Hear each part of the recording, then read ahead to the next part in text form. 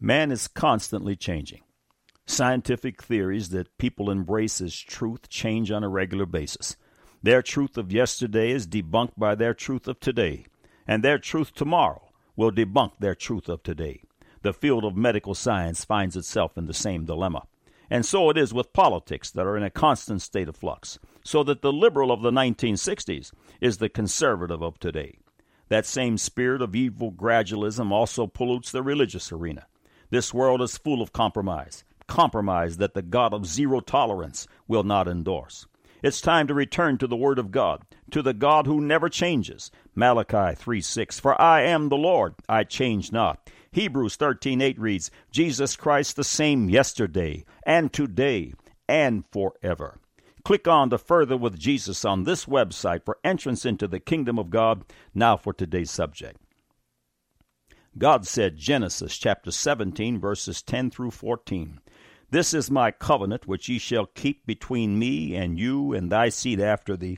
Every man child among you shall be circumcised.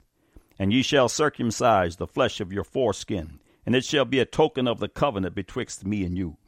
And he that is 8 days old shall be circumcised among you, every man child in your generations, he that is born in the house or bought with the money of any stranger which is not of thy seed.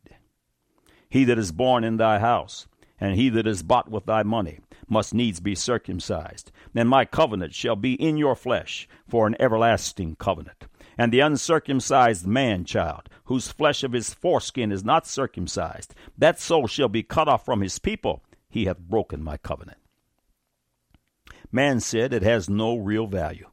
In 1971, the prestigious American Academy of Pediatrics said, "Circumcision may have some religious reason, but it delivers no medical benefit whatsoever." Up until that time, male circumcision was routine in America. Now the record.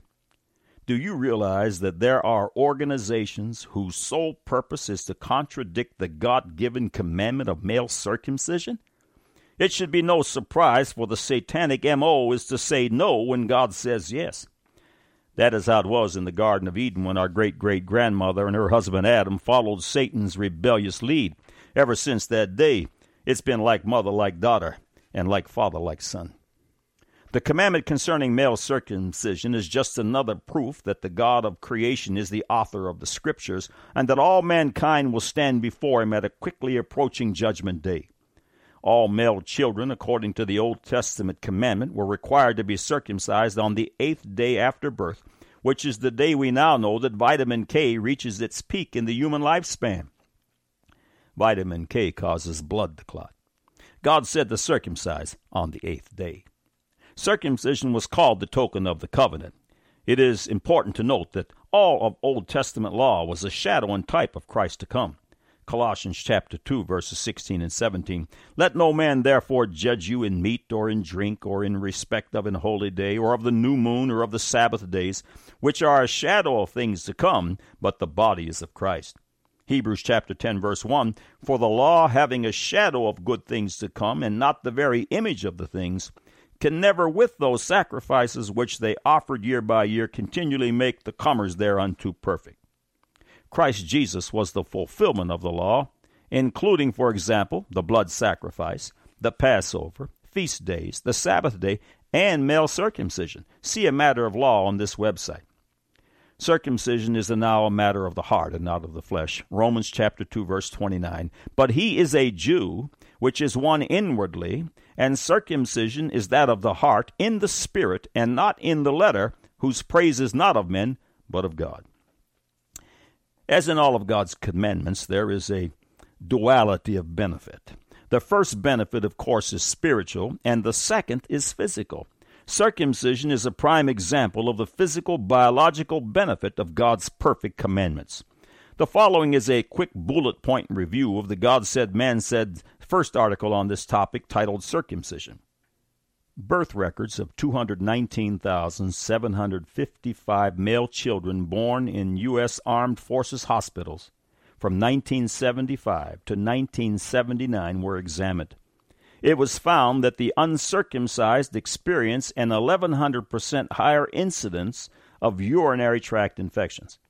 After 9 different studies were reviewed, The finding was that the uncircumcised suffered in urinary tract infections 12 times more often than those who were circumcised. The uncircumcised are 800% more likely to acquire AIDS via a heterosexual relationship. In 1974, a study of 13 consecutive patients in the Canadian Army showed that being uncircumcised was associated with a 9-fold higher risk of syphilis and 3 times more gonorrhea. In 50,000 penile cancer cases recorded in the U.S., 49,990 were among uncircumcised men. Only 10 of those cancer victims were circumcised. 10,000 of the 50,000 penile cancer cases died as a result of the disease. Uncircumcised men have twice the incidence of prostate cancer. Later in a man's life, the uncircumcised are twice as likely to have erectile dysfunction as his circumcised counterpart. Studies have documented higher rates of cervical cancer in women who have had one or more uncircumcised partners. The benefits from male circumcision run on and on. According to Kimberly Workowski, M.D., Associate Professor of Infectious Diseases at Atlanta's Emory University, along with other researchers, an AIDS epidemic equal in proportion to the one in Africa will soon sweep India. A major new study monitoring 2,300 Indian men reported its findings to the Infectious Disease Society of America in October of 2003. The study confirms earlier research, one of which is mentioned in this article, that circumcised men are 8 times less likely to contract AIDS than uncircumcised males. Dr. Stephen Reynolds, who reported the findings, said that the foreskin of the uncircumcised male is particularly sensitive to HIV infection. The thin foreskin is abundant in CD4 plus T cells, the type of cells HIV loves to infect. The research and information supporting the wisdom of God's commandment concerning male circumcision is monumental, yet the anti-God group continues to reject it. It's a matter of kinship. God said circumcision. Man said it has no real value. In 1971, the prestigious American Academy of Pediatrics said circumcision may have some religious reason, but it delivers no medical benefit whatsoever. Up until that time, male circumcision was routine in America. Now you have the record.